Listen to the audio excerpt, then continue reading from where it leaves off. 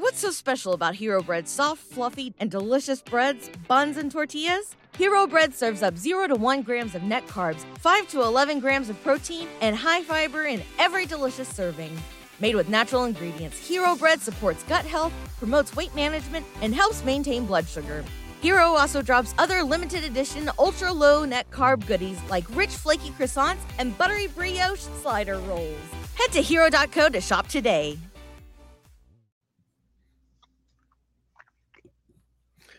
Hi, everyone, and welcome to a very special edition of the All Dolphins podcast. As you see in the window down below, we are excited, thrilled. I'm running out of adjectives to be joined by former Dolphins wide receiver Davone Bess. Davone, how are you? I'm doing well, man. Thanks for having me on, fellas. Bro, Thanks listen, for joining us. Here's how it popped off, right?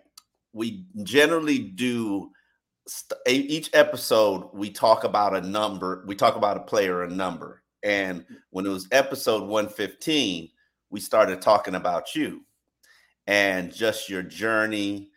You were the first of a long line of undrafted players. You know, they've kept an undrafted player on the 53-man roster every single year since you. I didn't know that. Wow. I mean, you began That's a tradition awesome. that they firmly believe in. They've got quite a few actually this year, but and you know, this is a new podcast. We just started this. To be honest with you, I left the newspaper, went to go work for I Am Athlete, running that platform. Realized I was working with a narcissist, and basically had to part ways and began to do my own thing. And Alan took me in and we started this podcast, and it's really been a saving grace for me. Thankful for it. And the fans have just gravitated to it. And so I've always said, this is your podcast as a fans, and you tell us what you want. And when I mentioned, I said, you know, if we ever did bring on a player to join our podcast, I was like, I would want Davone to be the first player. Like, said episode 115. And I was like, we really never even thought about it. And then the fans absolutely demanded it. So you should be honored, Davone, that you are the I am very honored, man. Very honored. Appreciate it, man.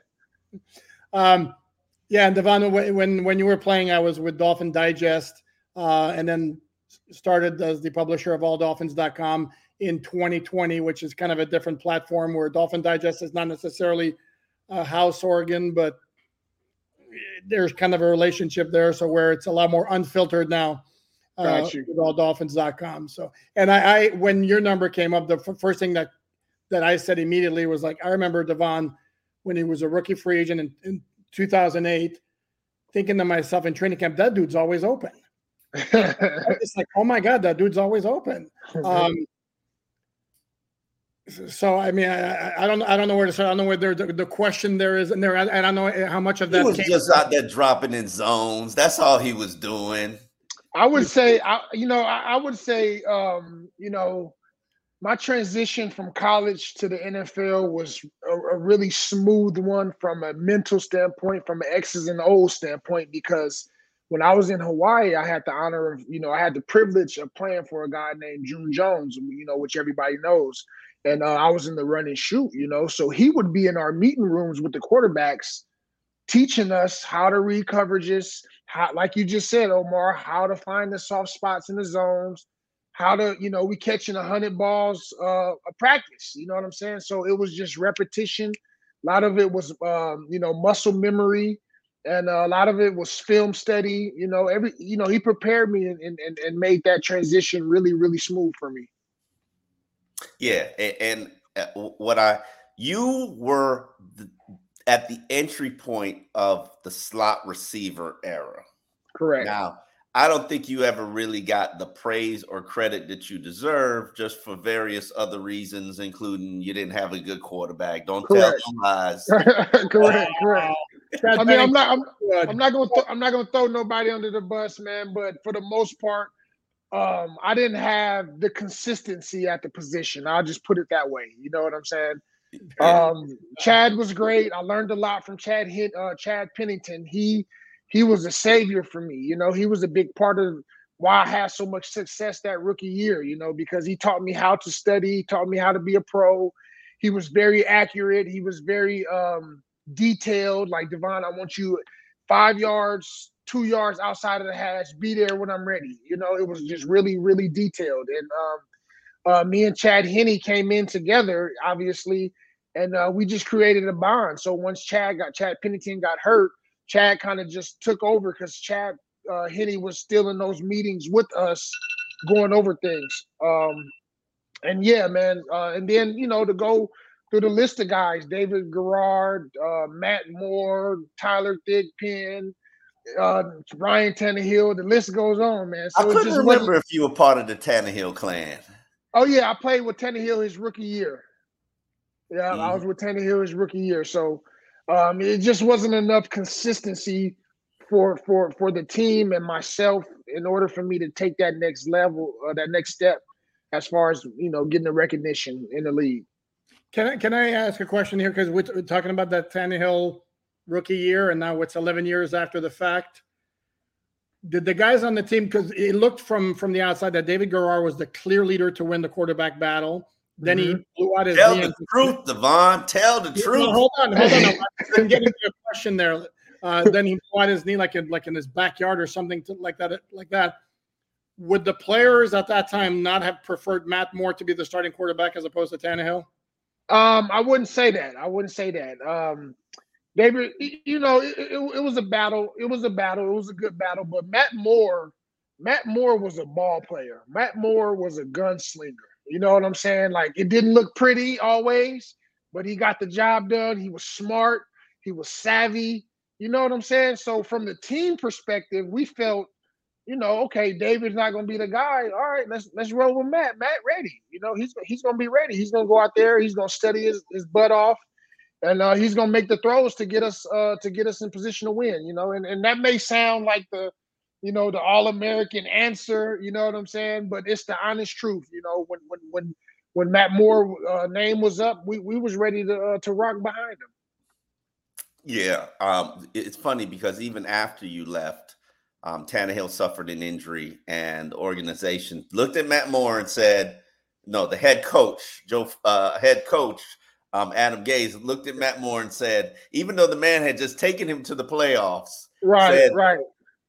I don't want to coach you for an entire season because you're not going to do what I tell you to do. I'm going to go get Jay Cutler. That's exactly. Wow. Yeah, I didn't know that. Yeah, Davone was long gone by then. That was like 2017. Yeah, wow. They paid Jay Cutler $13 million to basically not care, and instead of riding with Matt Moore. But you know how those dynamics of the NFL are. Let me ask you this question, Davone. It's one of my favorite questions to ask guys. At what point in your career, and what was it, where you realized that the NFL was a business? Yeah, you love asking that question. Ooh, that's a great question, Omar. I will tell you, it was my last year with the Dolphins when I was going through my little issues mentally, and they ended up trading me instead of trying to help me get to the root of what I was dealing with. That kind of messed me up, you know, because I was a guy, obviously you guys know, I was undrafted. I made the team, started as a rookie. I had, second most catches in NFL. I had all these accolades, and I was doing so much, not only on the field, but even in the community with my foundation. And for them to just basically do this with me, that broke my heart, man. That broke my heart. And that's one of the biggest reasons why, I struggled for quite some time as far as going back to Miami and getting back in the community and wanting to be around alumni and doing all these great things, that I really want to do. But it took me some time to heal. I've healed over that. And, I was hurt. I was hurt, bro. I was definitely hurt, man, because I was a guy that never missed a practice, never missed a game, and you know how long the NFL season is. Shit, I was banged up too sometimes, but I was still going, and for them to get rid of me like that that messed me up, man. So yeah, that's when I realized it was a business. Where are you with the Dolphins right now in terms of a relationship, if any? I keep in contact with Erica Favors from time to time. We talk, and I try to get back, from time to time, but it's just hard with my children. They all play sports now, and school, everything is year round. So I told her just to keep me in the loop, whether it's through text or email, as far as coming out to support or come to a game or come to an alumni event or whatever it is. I love Miami. They, that regime and whatever is not going to take over, for how I feel about the organization and the people of Miami, because they embrace me with open arms. Now you talked about the issues that you had, and I never really I've read, but I've never heard it from your perspective. What happened that led to the mental break? My first mental break was in 2011, man. So basically, Omar, that I've learned, over the past 10 years or so, just talking to my therapist and reading a lot of books or listening to a lot of podcasts and stuff like that, that I suffer from PTSD. A lot of it came from my childhood, man, and I didn't even realize it. Growing up in Oakland and seeing all the shit I saw, and being around all the gangs and the drugs and just the pimps and just the lifestyle that goes on in that environment I grew up in. So I bottled a lot of things up, man. And Bro, where I you come were in prison. But I was in jail. I never healed from that. You know what I'm saying? Like I literally went from jail to college in like a 2-month span. And then from that, I was from going to jail to actually being in Hawaii and playing my first full season. I went from jail to being a freshman All-American in like 10 months, bro. You know what I'm saying? So everything was just moving real fast. And to get back to my point, in Oakland, where I'm from, which probably happens in a lot of inner cities in America, it's like there's this stigma about being tough and having mental toughness and not being able to, go ask for help and go talk to somebody if something bothers you. It's like suck it up, man. Suck that shit up and, excuse my language, suck it up and get through it, and make it work. You know what I'm saying? So the first mental breakdown came from basically I had got injured. I don't know if y'all probably remember when I tore my ACL the last game of the season in 2011 against the Jets. I tore my ACL, and then the following season, I injured. I had a fractured vertebrae in my back, and the Dolphins was trying to make me play while I had a fractured vertebrae. We wasn't even going to the playoffs. I'm not gonna say no names, but certain people was trying to sneak me, certain medications to basically put a Band-Aid on it and go out and play. I'm like, man, I never missed a practice. I never missed a game. And I'm actually hurt now, and y'all trying to force me to play. So that messed me up. My foundation, we just wasn't seeing eye to eye on things. That was a whole nother chapter in itself. My younger brother had got shot in Oakland, I don't know, over some stuff. Me and my wife was going through a divorce. Me and my dad fell out over money. Dude, it was just so much stuff going on that people didn't know about. You know what I'm saying? And finally, man, I just, and during that time, I wasn't really messing with nobody. I was just self-medicating, smoking a lot, and just being to myself, because that's where I found my most peace. You know what I'm saying? And yeah, man, that was basically the beginning of my mental breakdown, my mental health journey. You know what I'm saying? And when did you know that you needed help? Like, at what point did you say to yourself, I can't handle this on my own? And what was it like to say to somebody, help me? It was a tough pill to swallow, Omar, because, for the longest, they had diagnosed me as being bipolar, you know what I'm saying? And I knew in my heart, I'm like, I'm bipolar. I never dealt with this before. I'm just going through a lot of stuff, you know what I'm saying? So when I talked to my therapist, the first thing he said, he's like, "You're not bipolar, dude. You're suffering from PTSD." You know what I'm saying? And I'm like, "Oh, that was a weight lifted off my shoulders." You know what I'm saying? Because walking around thinking you bipolar, man, it kind of plays tricks with you. You know, they're real easy and quick to diagnose you with bipolar. Oh, you got something going on? You bipolar. Oh, you had a manic episode? You bipolar. Take these drugs. You know, we'll figure out what these drugs. You live this life self-medicated. You live this life medicated. But however, I will say to you, Davone, the self-medication is not going to help. No, not at all. You're right about that. And I realized that was another thing, because I was isolating myself and I was smoking a lot. That was the wrong recipe. That's what sent me over into my next quote unquote episode. You know what I'm saying? So it was just a lot of learning. You know, I had never experienced this, so I'm learning as I walk through it, and I'm still learning to this day. You know what I'm saying? How to function and deal with my children a certain way, deal with my wife, deal with people a certain way. You know what I'm saying? Because at the end of the day, like, man, I got a giving heart, you know, and I think that was my biggest downfall with what I was going through as far as family and stuff, you know what I'm saying, back home or whatever, just giving. And then when I say no, you know, it becomes a big issue, you know what I'm saying? So I fought myself for that, you know what I mean? But yeah, I'm very blessed, man, very thankful for the experiences. You know, it was a dark cloud over my head for a long time. I want to say like 10 to 12 years, man, dealing with this mental health stuff. And that's a long time, man. You know, a decade. I mean, but a decade of seeking therapy, right? Yeah, for sure.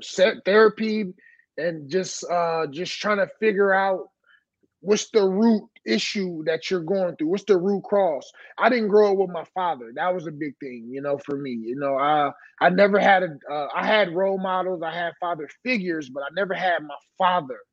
You know what I'm saying? I met him a handful of times, but he was never in my life. And he came out of what did not having your father in your life, and even though you had role models, you had family members, you had a support system, what did not having your father in your life do to you now that you were able to dissect that?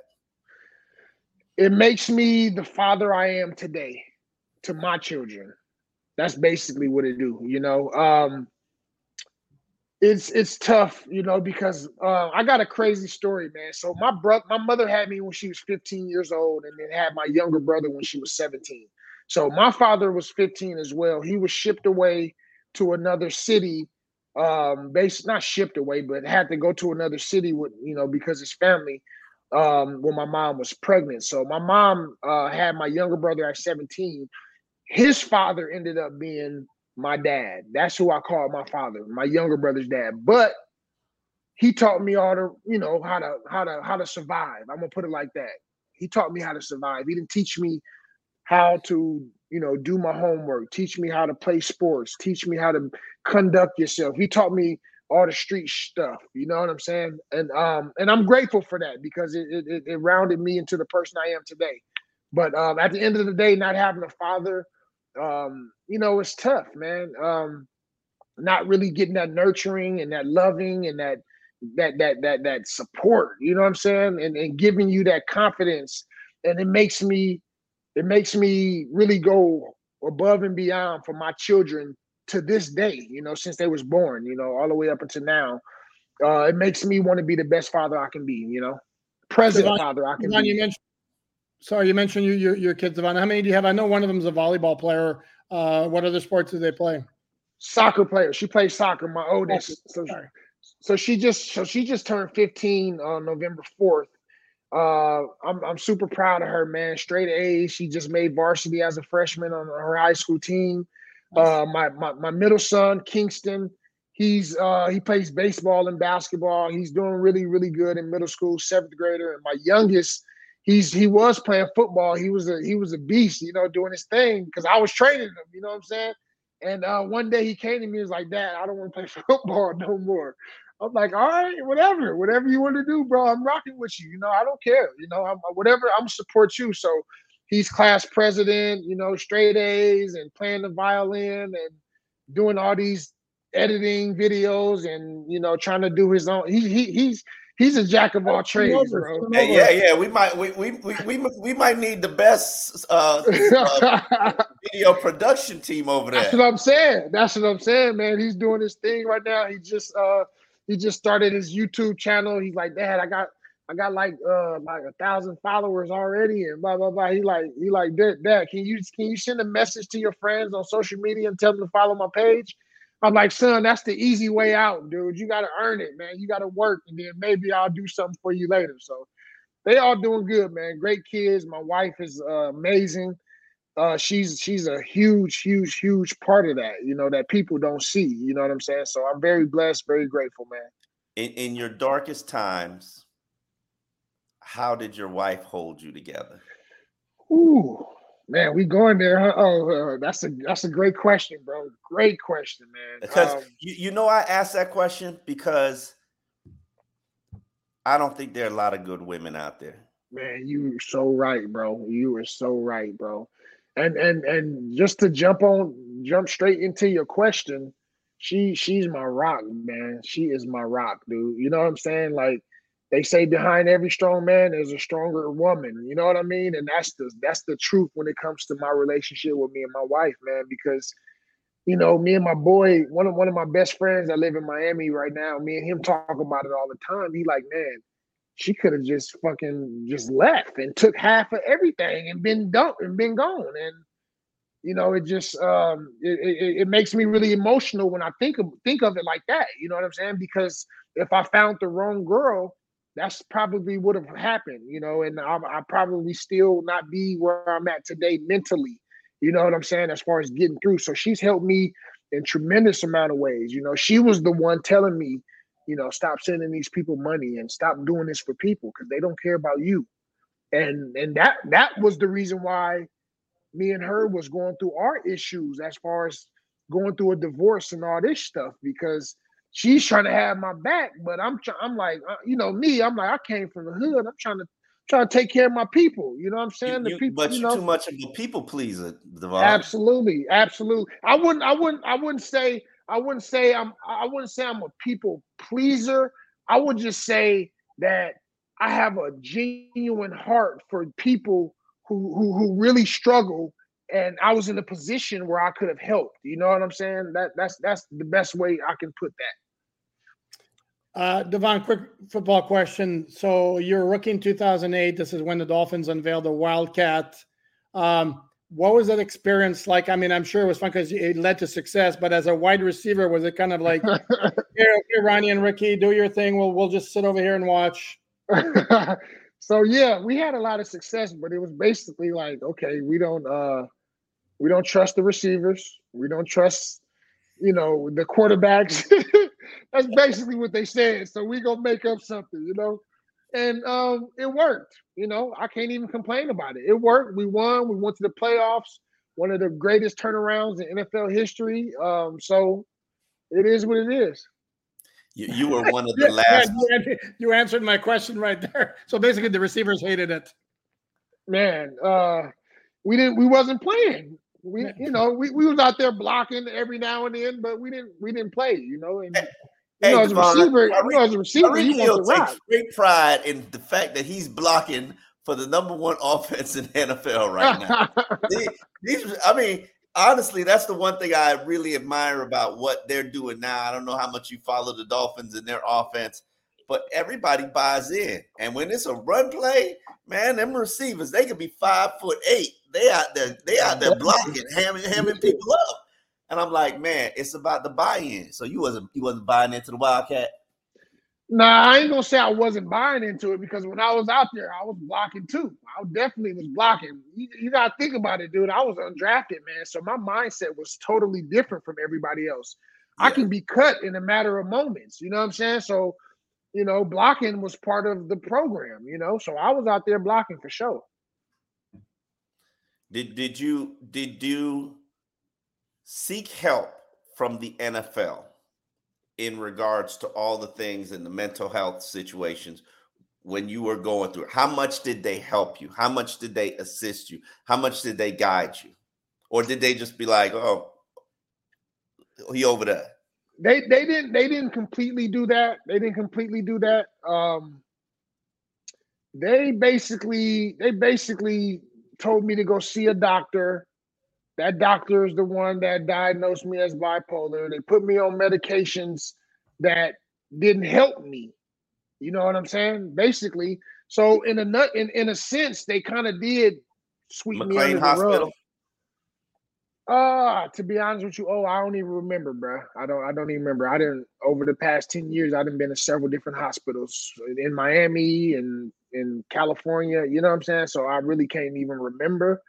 But they, you know how the NFL is, man. They give you, at the beginning of the season, they give you all these different programs that are available to you in a notebook. Call this number if you need help. Bam, that's it. So it's not really like hands-on, like, yeah. Come here, Davone. I know you're going through something. Let me talk to you. In the media going through something, somebody should be reaching out to you. Absolutely, man. Absolutely. And that's what breaks my heart the most, is just knowing that all that I've done, not even forget on the field, just in the community, that was my passion. The stuff I was doing through my foundation in the community in Miami and Fort Lauderdale and, Broward and Dade. And they just do me like that. That blew my mind, man. But I healed from it. I'm over it, and I'm moving forward, So go ahead, Poop. No, I got another one it's completely unrelated. You're like on one track, and I'm like doing other tracks. Hopefully it's a good mix that the fans are enjoying. Because you were with the Dolphins in 2012, which was Hard Knocks year. In fact, yes. My avatar is me interviewing David Garrard. So I'm curious as to what the Dolphins are about to be on the in-season version of Hard Knocks. I'm curious as to what you thought of it, whether you found it completely annoying or obnoxious, or did you actually enjoy having the NFL Films crew around all the time? I thought Hard Knocks was cool, man, because it gave the fans and the people an inside look at what goes on and what we do. I like NFL. I like Hard Knocks. I like NFL Films, the documentaries they do. I think they do a good job of it. I didn't have a problem with it at all. You didn't find it invasive, the cameras, and you didn't find it intrusive, or?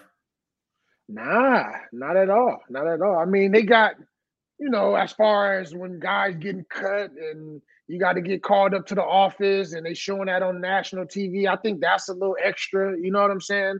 But as far as on the field, the conversations and, the people, the routes and the process, leading into the season, I felt like, they do a pretty good job. So what is your daily life like now? Like, what does Davone Bess do to make money, support himself, and what does he want to do? That's a great question, man. So I'll walk you through my day right now. So I get up at about 5:30, 6 o'clock. I work out. After I work out, I meditate for about 30 minutes. About that time, the kids are up, getting ready for school. I take my youngest son to school, my oldest son to school first, and I take my youngest son to school. My wife take my daughter to school. I come back home. I start, I work on my book a little bit. I'm in the process of writing my book, work on my book. I go for like a bike ride or something, listen to an audio book or something, go for a little bike ride or a jog or something, come back, eat lunch and just chill for a couple hours. And then I got to go pick them up from school. They come home, eat, do their homework. Then it's off to practice. So I got to take them to practice, drop him off, go take him to practice, blah, blah, blah, same vice versa. My wife doing the same thing. And then we get home probably about 9 o'clock. And then that's basically what my day looks like right now. But as far as what I want to do, I got to add something in there. So on the weekends, I'm working out, I'm training kids. It's training my kids and training other kids, how to catch and run and jump. It's not a business, but I do it for free, basically, and it's I've been doing it for quite some time, but I don't really need I don't need the money, you know. I just want the time, and I really want to give back and really help these kids develop into something that they want to be, and help them get to college, because I deal with anywhere from 8 to 17 years old, you know what I'm saying? So it's just helping kids in any way, form, or fashion. Davone, you forgot to mention. So, what time of the day every day do you listen to the All Dolphins podcast? Oh man, damn! You just put me on the spot. I gotta get on, man. I gotta get on. I'm gonna start listening. Listen, I got you. What are you paying attention to? What do you like? Do you pay attention to the NFL? What's your team?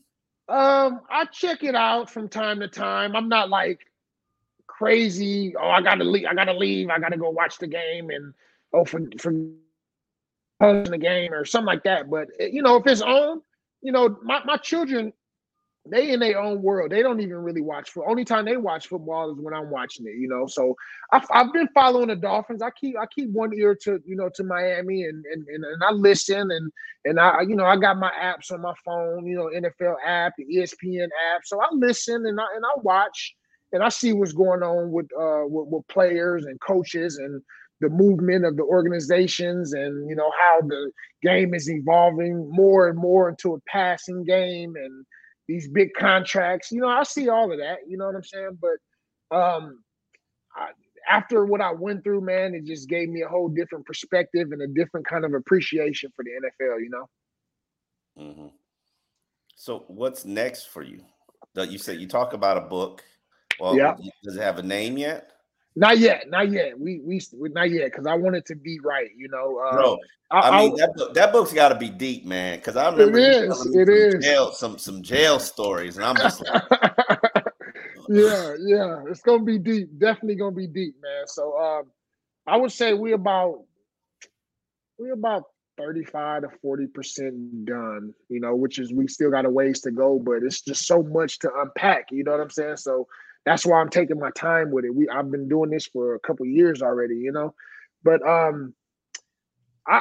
my passion is my passion, my true passion is coaching, man, and helping kids, whether it's running routes or whether it's dropping gems on them, giving them game of my life. I realize that's what I love to do, you know. So I don't know what that looks like in the future. You know, I had opportunities to go coach at different high schools, and then, you know, go to college and do that. And I think I just talked to one of my buddies, Anthony Armstrong. I don't know if y'all remember Anthony Armstrong, but he's a realtor in Dallas. Yeah, he's a realtor in Dallas. So I picked his brain a little bit. I want to get into some commercial, or not commercial, but some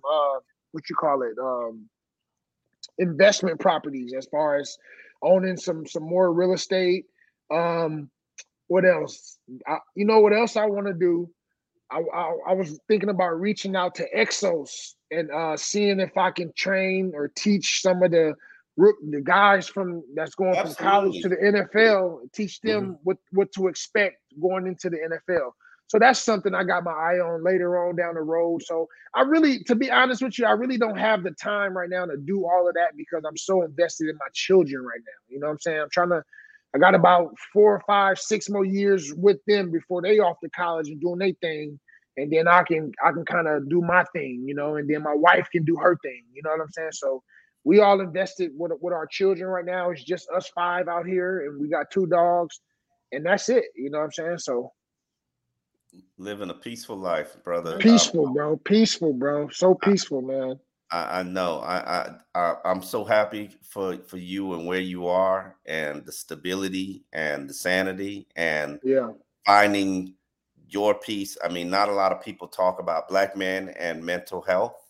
Sure. You know, I'm proud of you for speaking up, because this conversation can encourage somebody to say, you know what, I've been struggling to hold it all together, and before I break, let me go talk to somebody. For sure. 100%. That's important right there. Well, you are officially the first former player interview all Dolphins. I'm sure people are going to love it, gravitate to it. You know, I used to be called the Davone Bess doppelganger. I used to be getting in the club. People were like, oh, there goes Davone Bess. I'd be like, all right. I'm gonna roll with it. I get a couple free bottles or something. I'll roll with it. Yeah, I never got that personally. Hey, Omar, do y'all remember a guy? Like it was really a guy out there impersonating me. You remember? You remember that guy? Like Stu had to like really go search for this guy and let him know like he can't be doing that. He was going everywhere in Florida, acting like he was me, getting free bottles and club appearances, fee, and everything, dude. Yep.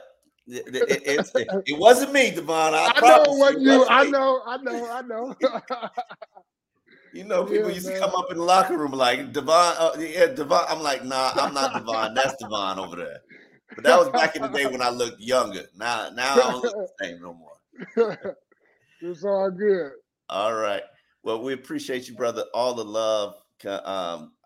Listen, I'm so proud of you and what you've accomplished and holding it down. And I'm glad the family's still together and the family's thriving. So, right on, man. Right on. I appreciate it, man. Thank you, man. I really appreciate it, man. Oh, you too, man. Both of you guys is good dudes, man. And I appreciate y'all having me on here. Keep doing your thing. If y'all want me to come on again, just let me know. You got my numbers. Phone call away. All right. Appreciate you. Well, have a good one. Watching the All Dolphins podcast. This is the first All Dolphins podcast deep dive in with Davone Bess. We will be back later on today or this week with other episodes, but appreciate you, Davone. Thank you again. All right, man. No problem. Have a good one. You too. All right. What's so special about Hero Bread's soft, fluffy, and delicious breads, buns, and tortillas? Hero Bread serves up 0 to 1 grams of net carbs, 5 to 11 grams of protein, and high fiber in every delicious serving. Made with natural ingredients, Hero Bread supports gut health, promotes weight management, and helps maintain blood sugar. Hero also drops other limited edition ultra-low net carb goodies like rich, flaky croissants and buttery brioche slider rolls. Head to hero.co to shop today.